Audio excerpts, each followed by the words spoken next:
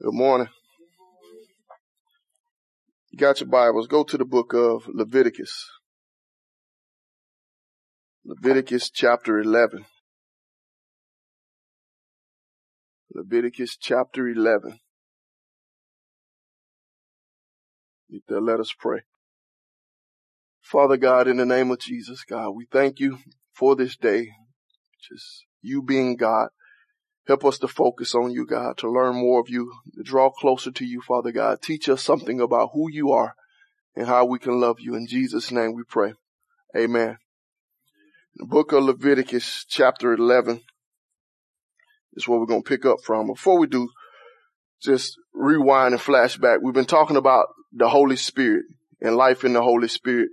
In the last couple of weeks, we've been talking about how the Holy Spirit help us obey the commands of God. That everything God commands us to do is because of who we are. And since we have the Holy Spirit in us, he can express that through us.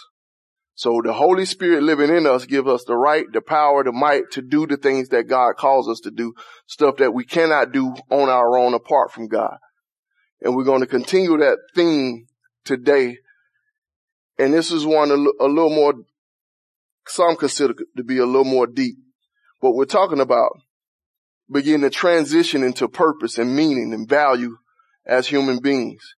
It's one of the big questions of our day. What does it mean to be human? What is my purpose? What is my true worth and my value, my dignity as a human being? And as we talk about this, it's going to transition into what we're going to be talking about going forward. But that great question of value, of meaning, why am I here on earth? All of these things are things that perplex us as human beings. It's stuff that we wrestle over when we have times and moments where we reflect.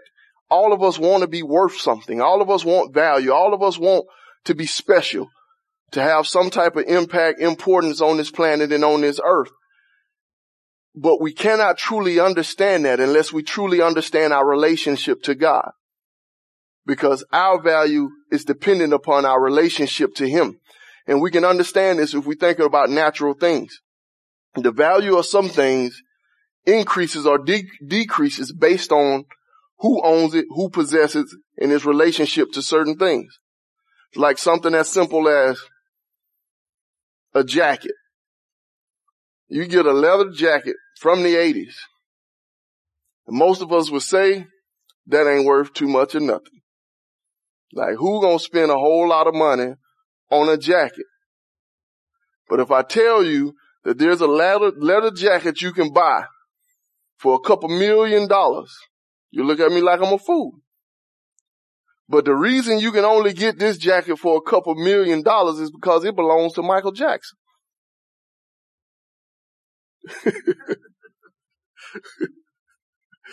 Yeah. And so since Michael Jackson wore the jacket, that immediately skews the value of it. And now you in your mind, not seeing how a jacket from the 80s with a whole bunch of little zippers on it could be worth anything. Now you can understand how it could be worth a couple $1 million, like Michael Jackson wore it. So just because it touched the body of Michael Jackson, that immediately brings the value of it up. It's stupid, but it's life. And that showed you how value is dependent upon relation.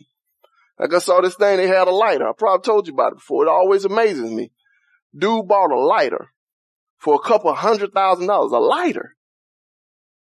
And the reason he paid so much for it is because they proved that it was Elvis Presley's lighter. Just a regular old lighter you can get out the little corner store somewhere. But he was willing to pay hundreds of thousands of dollars for it because it belonged to Elvis Presley.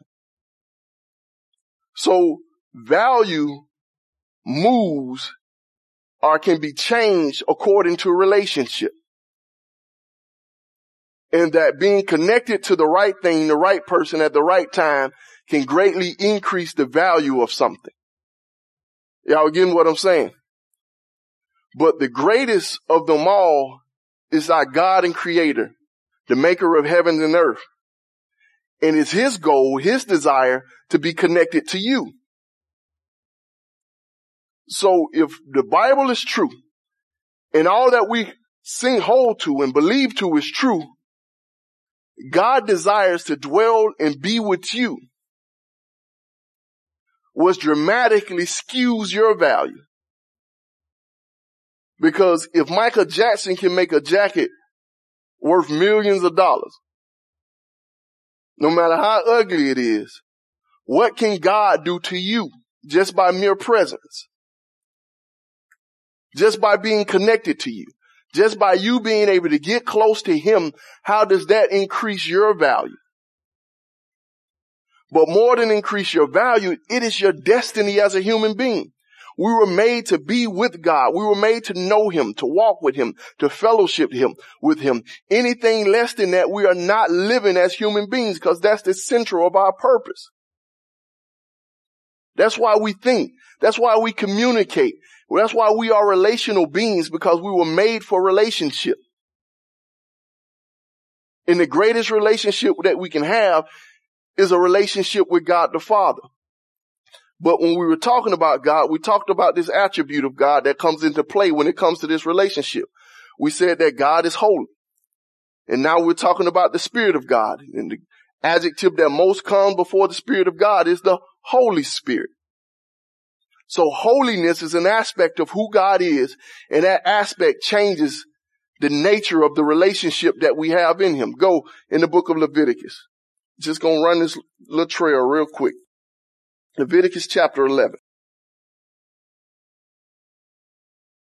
Chapter 11, verse 44. I'm going to start with verse 43.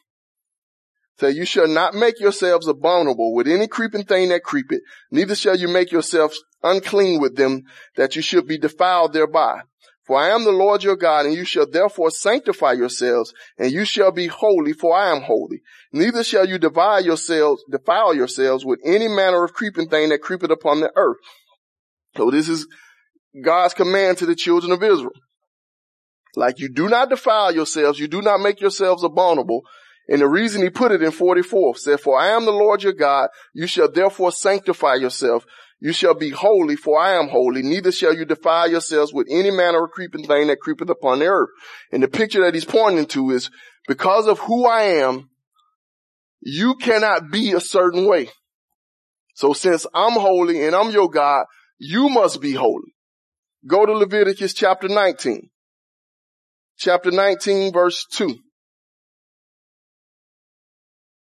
Leviticus chapter 19, verse 2. Says, speak unto all the congregation of Israel, and say unto them, you shall be holy, for I, the Lord your God, am holy. So because of who God is, they have to be holy. This is the command. Go to 1 Peter. 1 Peter chapter 1. 1 Peter chapter 1, verse 13. It reads, said, wherefore gird up the loins of your mind, be sober, and hope to the end for the grace that is to be brought unto you at the revelation of Jesus Christ. As obedient children, not fashioning yourselves according to the former lust in your ignorance, but as he which called you is holy, so be ye holy in all manner of conversations, because it is written, be ye holy, for I am holy. So since God, it says, gird up the loins of your mind. So prepare your mind. Get your mind together. Get it right. And you hope to the end for the grace that is to be revealed. So there's coming a grace. There's coming a day where Jesus has come back. And what Peter is saying, you need to get your mind right. Get ready. Be prepared for this day. Just like obedient children, not fashioning yourselves according to your former lust. What he means by that is, just like children must obey their parents and go the way of their parents, you should live your life or direct your life not according to your former lust. So there's a pattern of life that is innate to a human being. And that pattern of life is sinfulness. That pattern of life is evil. That pattern of life is selfishness. This is the pattern of life that we are born into. This is the pattern of life that we live by default. If you just let a child be a child, he's going to grow up to be a fool and a heathen. Because rebellion is in the heart of us. Wickedness is in our hearts. So what he's saying is, you don't go or live according to your former lust. So if you call upon the name of Jesus, if you're waiting for the hope to come, the life that you live now should be different from the life that you lived before you called upon his name. Because you cannot live according to your former lust and still be looking for the hope to come. The two does not mix. So in Peter's eyes, there's a change when it comes to being holy. There's a switch from your lust, from your life, to being like God and obeying him. But in this switch, I want you to see the dichotomy or the position that he put us in. We're stuck between two. He said, as obedient children, children obey those who are above them, not according to your former lust. So you're either following God or you're following the lust and dictates of your heart. There is no neutral position. There is no state, no time where we just in between. But that shows you also that holiness has something to do with allegiance. You get what I'm saying? Because either you're following God, you're going after him, you're doing what he told you to do, or you are following your lust, obeying them, doing what they tell you to do. There is no neutral ground. So holiness has something to do with allegiance. It's not purely just about actions, though actions are a part of it. But the reason actions are a part of it is because we're either obeying God or we're obeying ourselves in the foolishness of this world. There is no middle ground. But the mandate, we must be holy. And you cannot be holy living according to yourself. Self must die. Self must be separated from, and we must wholly go after God. Are you understanding what I'm saying? So there's no such thing as a lying Christian. Does not exist. Either you're a liar or you're a Christian. You can't be both of them. Because lying is an expression of our evil heart. It's an expression of the lust and the desires of our flesh. And if we're living for God as obedient children, we're not walking according to our former lust. There should be no sanctified sweet daddies, sneaking deacons, Pentecostal pimps. None of those things should exist.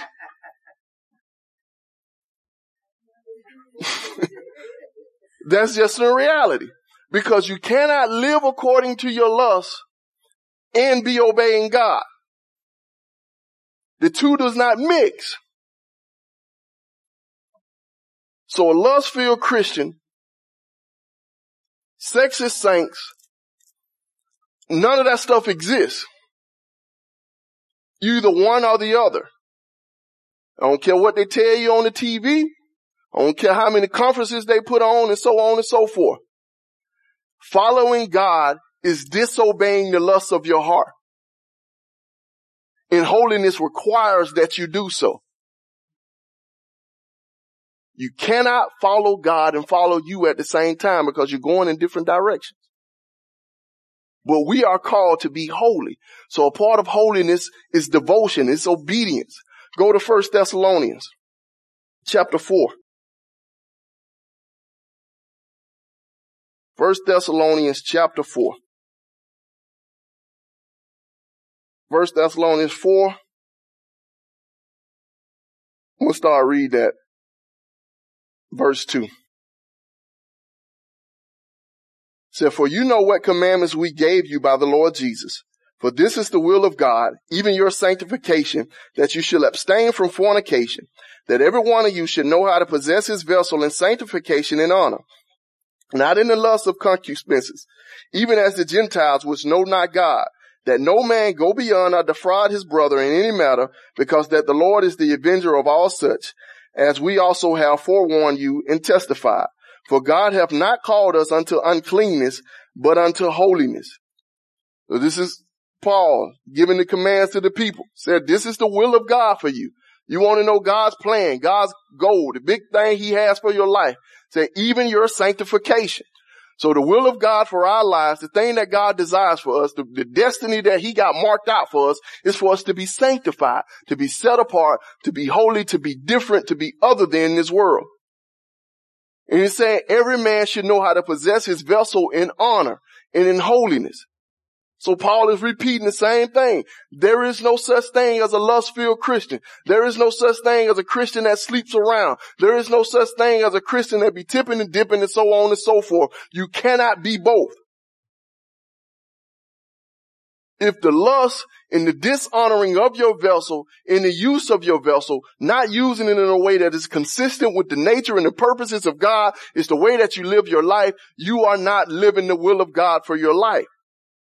Because this is God's will for you, even your sanctification. Then it gets a little bit deeper. And he said, no man should defraud another one. So God has this idea that our holiness has something to do with how we carry ourselves and how we relate to those who we call our brother. So I can't mistreat Jay, cheat him, get over on him, and stand and say I'm a man of God. I can't lie on my taxes and smudge all this type of stuff and stand and say I'm the man of God. Can't go over there to the little folks on Virginia Loop Road and let them hook me up so that I can borrow about 10 children so I can get a big income tax check and still walk around and say I'm a Christian. Because I'm defrauding if I do that. But a Christian don't defraud one another. So the way that we carry ourselves, the way that we use our bodies, and the way that we relate to one another has something to do with our holiness. Because holiness is a matter of devotion. Holiness is a matter of dedication. And holiness is dependent upon our relationship to God. God ain't a cheat. God ain't a liar. God ain't a fraud. So if we connected to him, we cannot be. And the command is for us to be holy. Go to Hebrews. Hebrews chapter 12. Hebrews chapter 12, verse 14. I think. Hebrews chapter 12, verse 14. It says, follow peace with all men and holiness, without which no man shall see the Lord. So follow peace with all men and holiness, without which no man shall see the Lord. So we live our lives in pursuit of peace with everybody. So there's no hatred, there's no enmity between us and any people on the planet. And he said you follow after holiness, because without holiness, no man shall see God. But some would say, I believe in John 3:16, that I repeat after the preacher. I said that prayer, I raised my hand, walked down that aisle. You go to some churches, I sat in them 2 chairs up front, got dipped in that pool, whatever form you went through it. And the preacher told me, because I said this prayer, because I got dipped in that pool, I'm on my way to heaven. And I'm going to forever be with God and can't nothing change that. If the preacher told you that, the preacher lied. Because a life void of heaven, holiness is a life void of heaven. No holiness, no heaven. No sanctification, you will not see the Father. That's what he said. Pursue peace and holiness, without which no man shall see God. So the only way that we can go through them pearly gates, as they say, the only way we can live in the presence of God, the only way we can experience eternity of peace and bliss and joy with the Father is for us to be holy. If you do not have that, you have no hope of heaven. You have no hope of glory. You have no hope of life beyond this grave, but death and torment. Because holiness is the only thing that qualifies us for a relationship with God. And I said that value changes based on position and relationship. But there's a standard when you're connecting and when you're relating with people. Can't anybody come to you and be with you according to their own desires. That we as human beings, we have certain principles, we have certain desires, certain likes and dislikes that we kick it with. And the people who are around us are some reflection of some of those things. That can't nobody just come up to you and make up a relationship with you and say, that's my partner, that's my cool, we down. It doesn't work like that. Because based on who they are and what they do, some folks you cut off.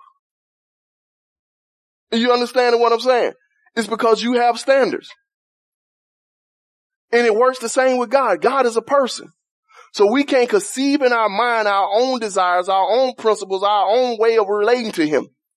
You can't say it. You know what I'm saying? I got a relationship with God. Me and God got my own thing. You know what I'm saying? And you can't judge mine because this is a personal thing. If it's just personal with you, that means it's a lie. Because it takes two people to relate. So you can't make up all the rules for the relationship and demand that the other person be in relationship with you. It don't work like that in any other way, in any other context. You understand what I'm saying? I can't say Chelsea gonna be my friend. You ain't got no choice but to be my friend because I said you my friend and we're gonna go down and we're gonna smoke crack and we're gonna have a good time. She gonna look at me like I'm a fool. Because I can't make her my friend and I can't make her be cool with me smoking crack and demand that she gonna do it too. No matter how hard I believe it in my heart, because she's a real person. She got her own will, her own desires, and her own standards. And if I don't connect with them, she won't connect with me. But somehow we understand that in human relationships. But when we talk about God, we get to make up all the rules. We tell God what he like, what he don't like, what he cool with, what I'm going to do with my life, what can't nobody tell us about, and all that. And we say we with God and we got a relationship and we going to heaven. Like, who told you? You didn't get it from God. You can't make up your own relationship with God. You can't make up the rules for how God relates to people. And people just do crazy stuff. Some don't go their way or some they won't. They pray. Ain't talk to God since they don't know when.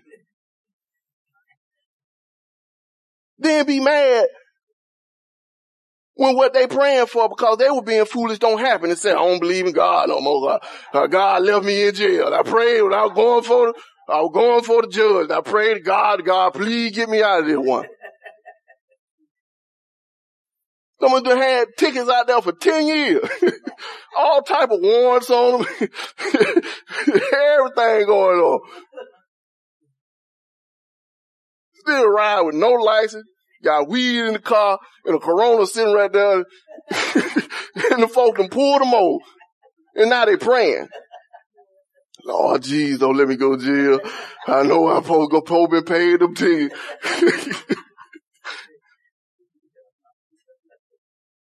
And then when the folk put them in the county and give them that time, oh man, I don't believe God no more. Don't come to me that God stuff. I said, what? How you get to tell God what he's supposed to do? Because you did whatever you wanted to do all that time when he was calling you. All that time when mama was praying for you, when mama telling you you need to quit, you need to stop, you need to go get your license, go get your tag fixed. Stop going down to Second Chance Auto Sales and getting them cars with no ID. Mama tried to told you, but you wouldn't listen. Now you locked up and you're mad at God because you say he wouldn't listen. And you think that you control this thing, you create this whole relationship. No, that ain't the way it works. You must relate to God on God's terms. And his terms is no holiness, no heaven. So holiness is integral for us to understand if we want to understand how we get to be with God. Because that's the only way we make it. And the first aspect we're going to focus on today is that holiness is an expression of relationship. Holiness is an expression of relationship. Go to Exodus chapter 3. Watch this. It's going to seem very mundane, but it's very important. Exodus chapter 3. Exodus 3. Verse 3. Let's start at verse 2. Exodus chapter 3, starting at verse 2.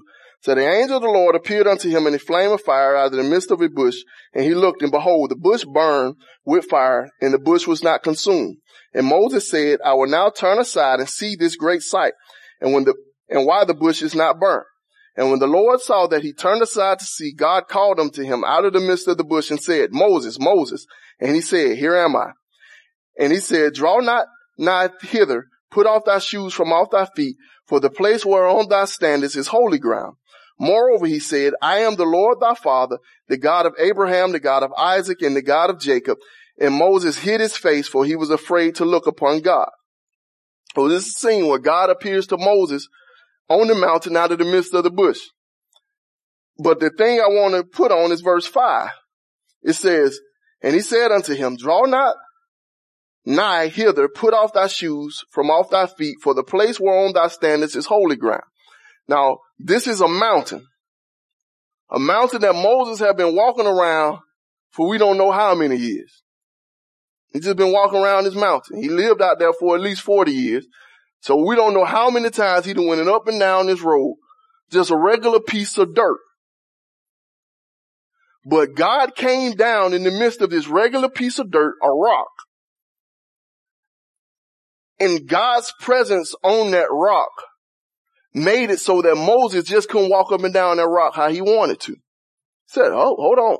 When he saw that Moses turned and was about to approach, he had to stop him. Like, don't come over here. Why? Because the place where you're standing is holy ground. What made the ground holy? It's just a regular piece of rock, a regular piece of mountain. And Moses couldn't walk on it. He had to change how he was in order to enter close to it just because God was there. So the presence of God in the midst of the rock altered the rock to be in a place of holiness. That became a sanctuary. That became a place that regular people could not go. And to the point where God had to hurry up and hold on, Moses. Don't walk over here. Just because God was there. So the relationship between the rock and the God elevated the rock to the status of it was almost equal to being in the presence of God. Just like could nobody walk in the holiest of holies when they made the temple because that's where the presence of God was. Moses couldn't just walk on that piece of dirt or rock because God was there. So it altered the state of the rock to a place of holiness, which requires transformation just by him being there. A piece of dirt transformed by the presence of God. Y'all get the picture? A piece of dirt transformed by the presence of God. We are nothing but dust crafted by the hands of God. But once you lift up your voice and you cry out to God for mercy and you ask him to come inside of you, you are filled with the Spirit of God. The Holy Ghost, the Holy One of Israel, comes to live inside of you. In the same presence that transformed that piece of dirt can transform your piece of dirt and alter everything about you. Because Moses couldn't walk on dirt because God was there. In Joshua chapter 5, you get the same scene. That the angel of the Lord, the messenger of God, who we believe to be the very presence of God or expression of God himself, came to talk to Joshua. Joshua looks up and see him. And he had to tell him, hold up, Joshua, take off your shoes because the place whereon you stand is holy ground. Joshua had been walking and pacing around there all night, trying to get a game plan of how they're going to take the city of Jericho. But all of a sudden, he can't walk there no more because God's presence was there. The presence of God takes a piece of dirt, elevates it, and transforms it to a holy thing. But also the picture of this holy thing is that they could only go to it if they were in compliance with the command and the voice of God. They had to change. You understanding what I'm saying? So let's say, if you believe in Jesus, the Spirit of God dwells inside of you, which means you are automatically transformed into a holy thing. But that also means common things have to change when they come around you. Are you understanding what I'm saying? I don't think you get the picture. Go to Exodus chapter 30. Exodus chapter 30. Exodus chapter 30. I said, I like this little chapter. Y'all gonna read this one a lot. Just these little couple verses. I'm gonna start at verse 34. Nope. Let's start at 22. Let's go and read it. We'll take it to the house with this one. It said, moreover, the Lord spake unto Moses, saying, take thou also unto the principal spices of pure myrrh 500 shekels, and of sweet cinnamon half so much, even 250 shekels, and of sweet calamus 250 shekels, and of cassia 500 shekels after the shekel of the sanctuary, and of oil, olive, and hin. And thou shalt make it an oil of holy anointing, an ointment compounded after the art of the apothecary. It shall be holy anointing oil, and thou shalt anoint the tabernacle of the congregation therewith, and the ark of the testimony, and the table and all his vessels, and the candlestick and his vessels, and the altar of incense, and the altar of burnt offerings with all his vessels, and the laver in his foot.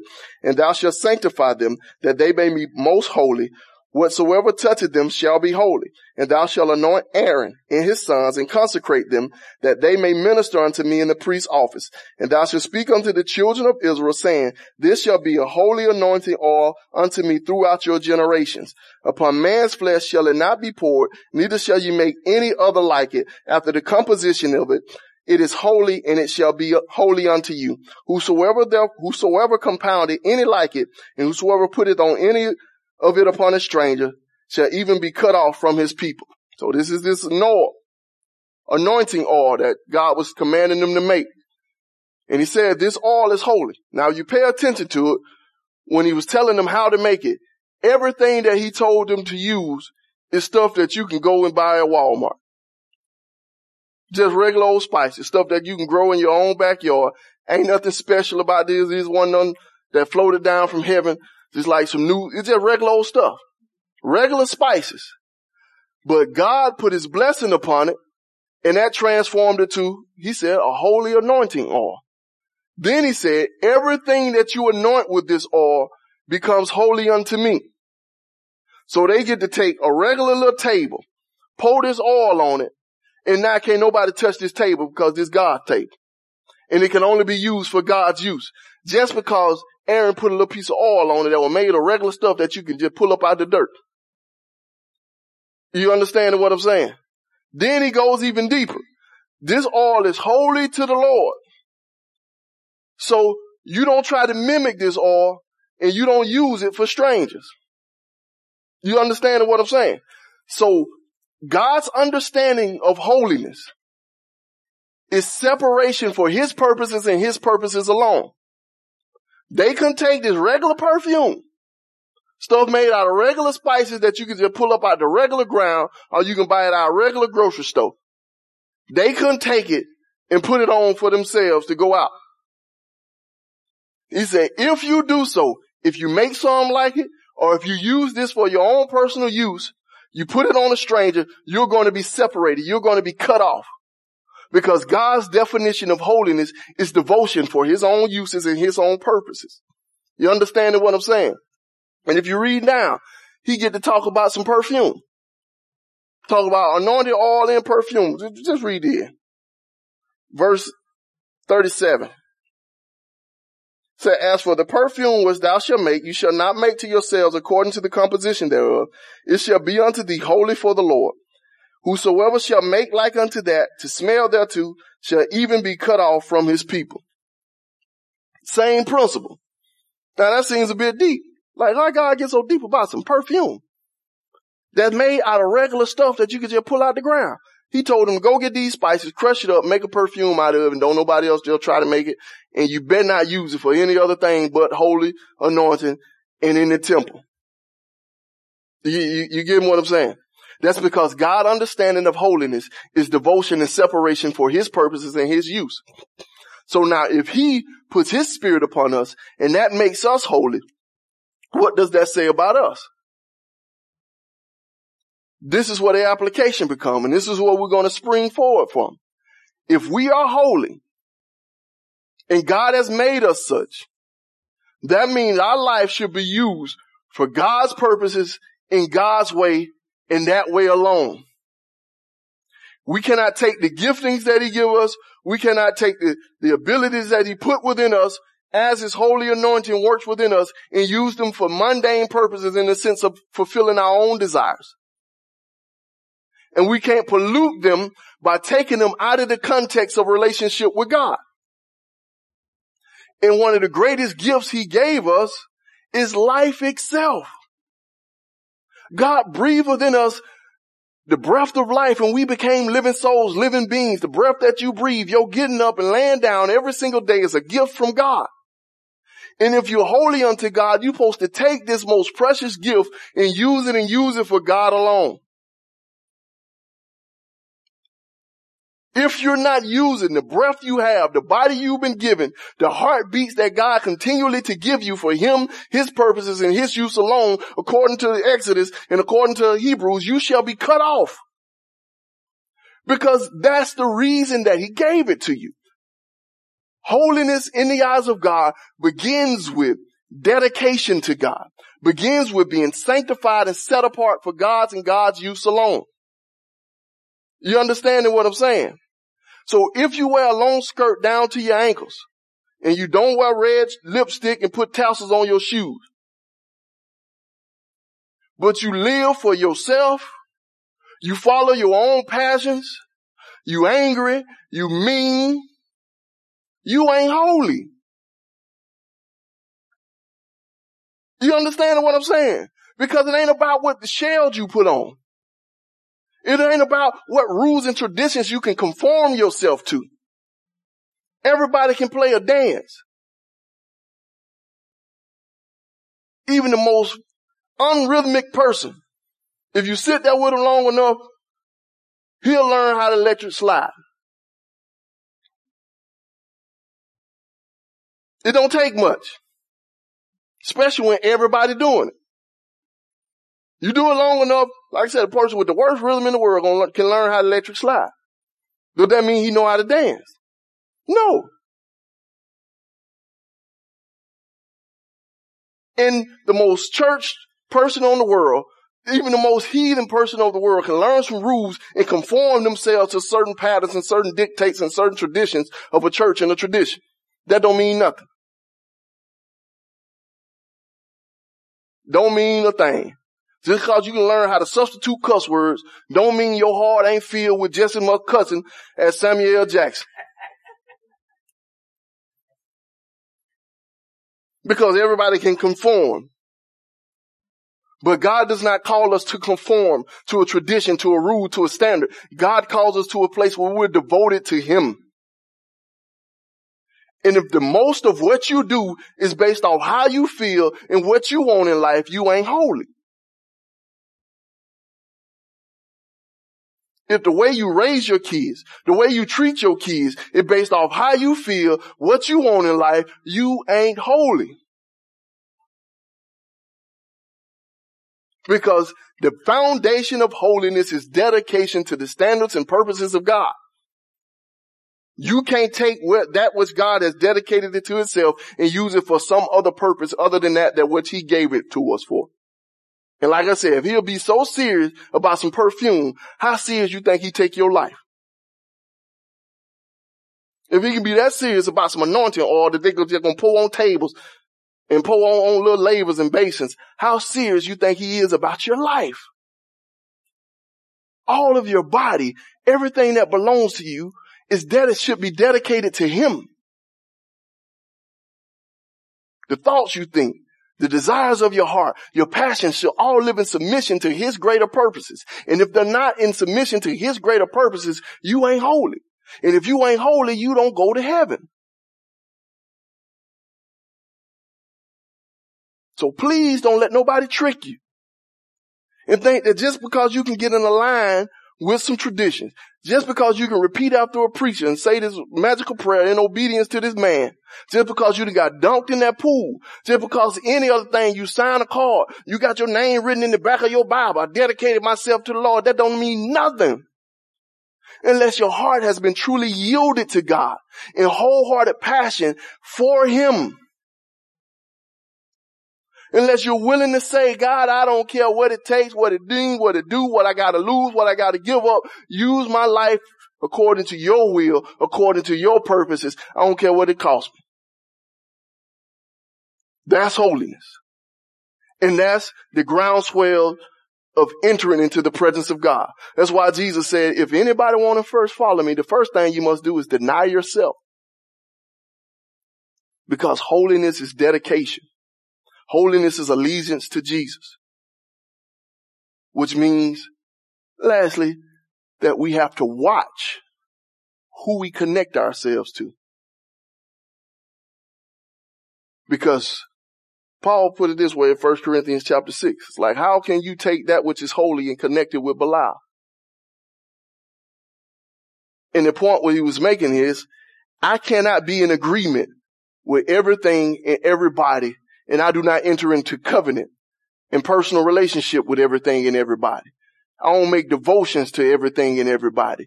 So as we grow and as we develop and as we live, we need to examine who it is that we network with, what it is that we devote ourselves to, what it is that we have pledged ourselves to. Because we can only pledge our allegiance to Jesus. So if you're around making pledges and making oaths and making covenants and all this type of other stuff with other stuff that ain't got nothing to do with God and got nothing to do with Jesus, you need to watch yourself. Because holiness is in the eyes of God. It's devotion. And I can't be fully devoted to God and fully devoted to His contrary.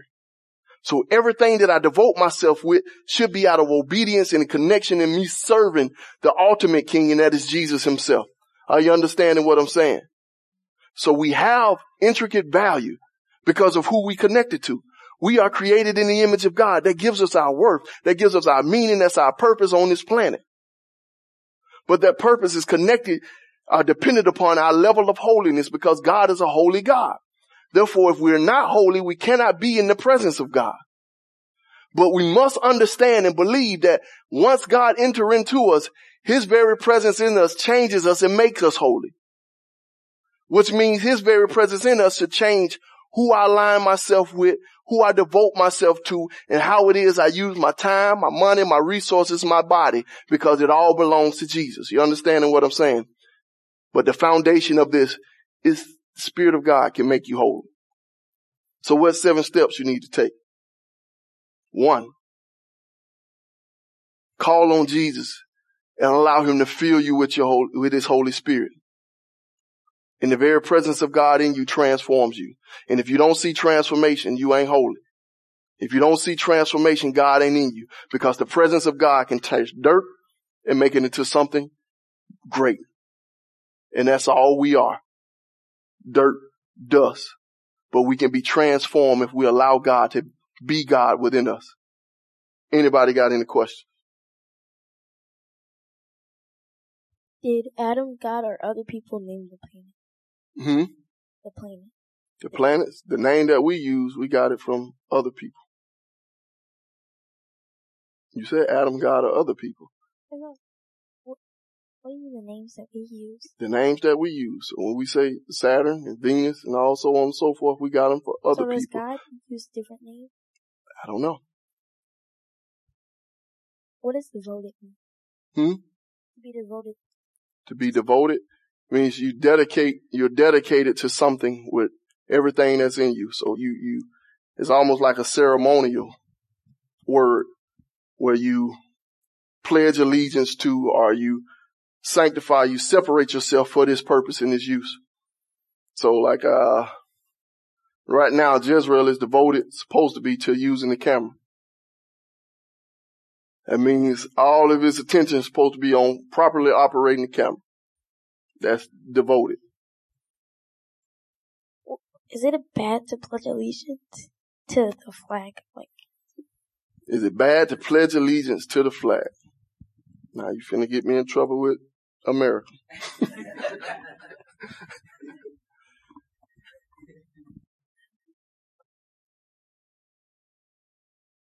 I would say it's bad to pledge allegiance to anything but Jesus and things that serve the purposes and the mission of Jesus. So if that flag serves the purpose and missions of Jesus, then it's all right.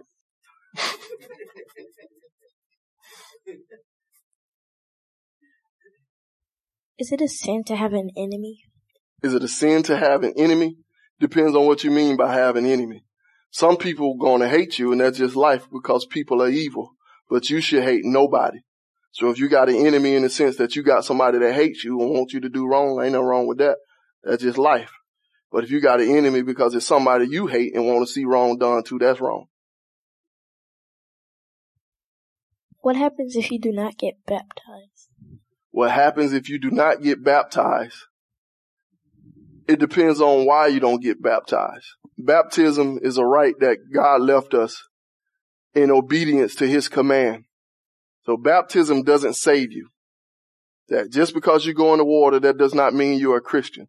But all Christians who are allowed to live and have access to water will be baptized because that's what Jesus left for us to do. Should I get baptized? If you believe in Jesus, you should get baptized. How is God a person? How is God a person?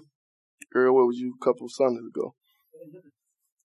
You said something about personality. Yes. So you're saying that your personality is a person? Yes, personality is the expression of personhood.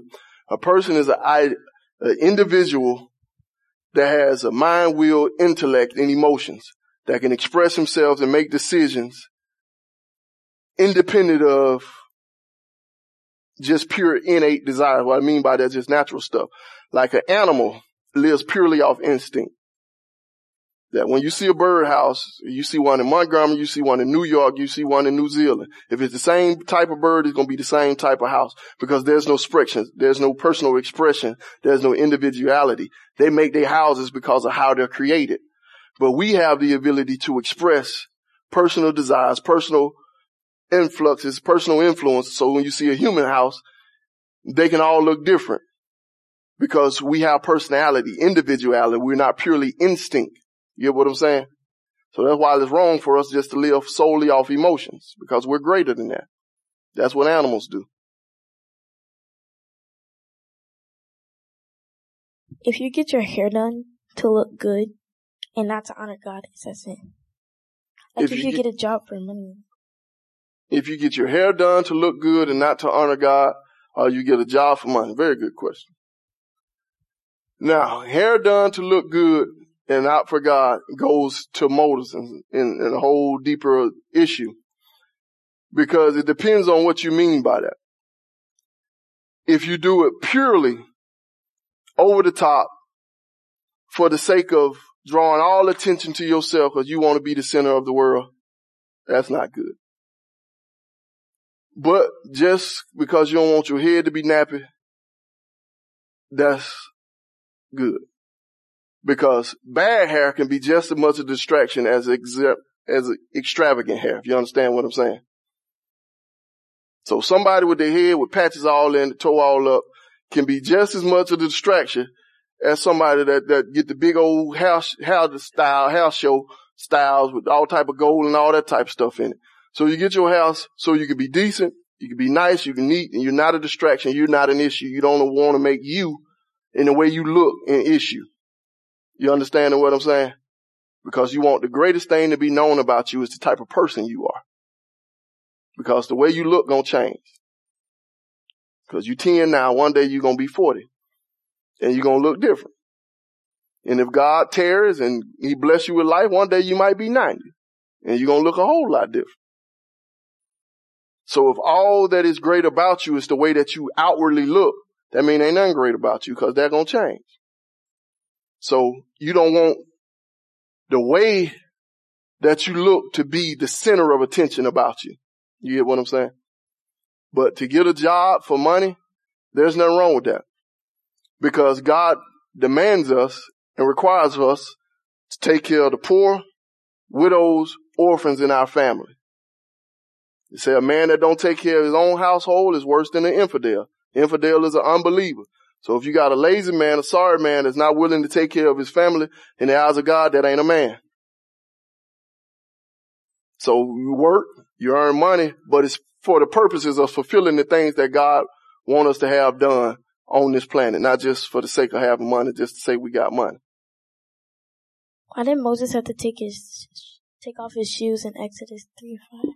Because he had to change his appearance, because you can't walk in the presence of God coming.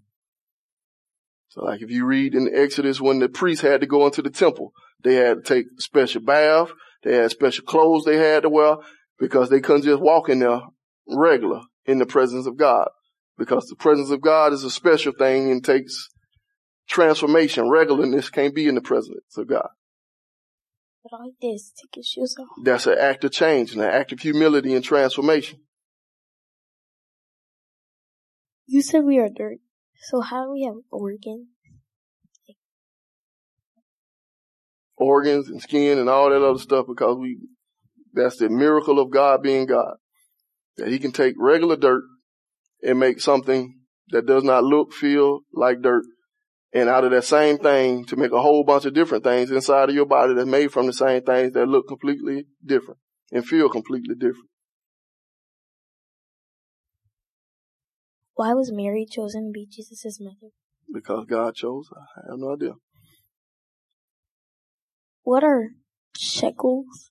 Shekels, that was a weight in a way that they exchanged and bought goods. We got pounds and ounces and so on and so forth. They had shekels. So it was like money? Yes.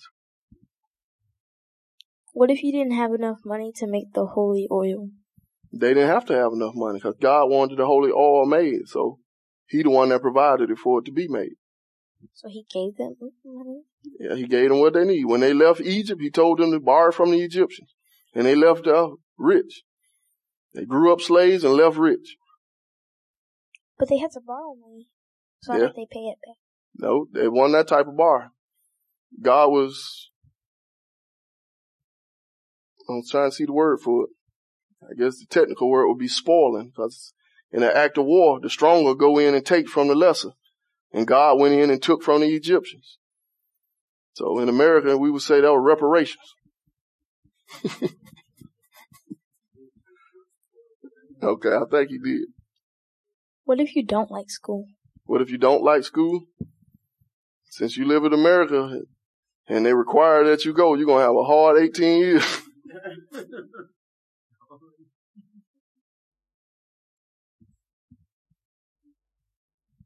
That's it? No, one more. Okay.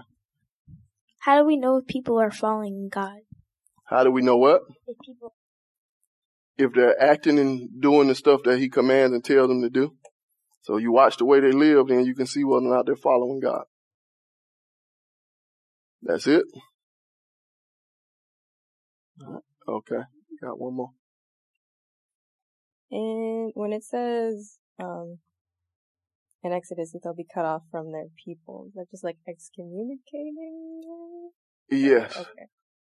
So the ideal is there are certain sins that got them stoned, and there are other sins that separated them from the camp. So they couldn't be a part of the Commonwealth of Israel. So that's what it means by they're going to be cut off.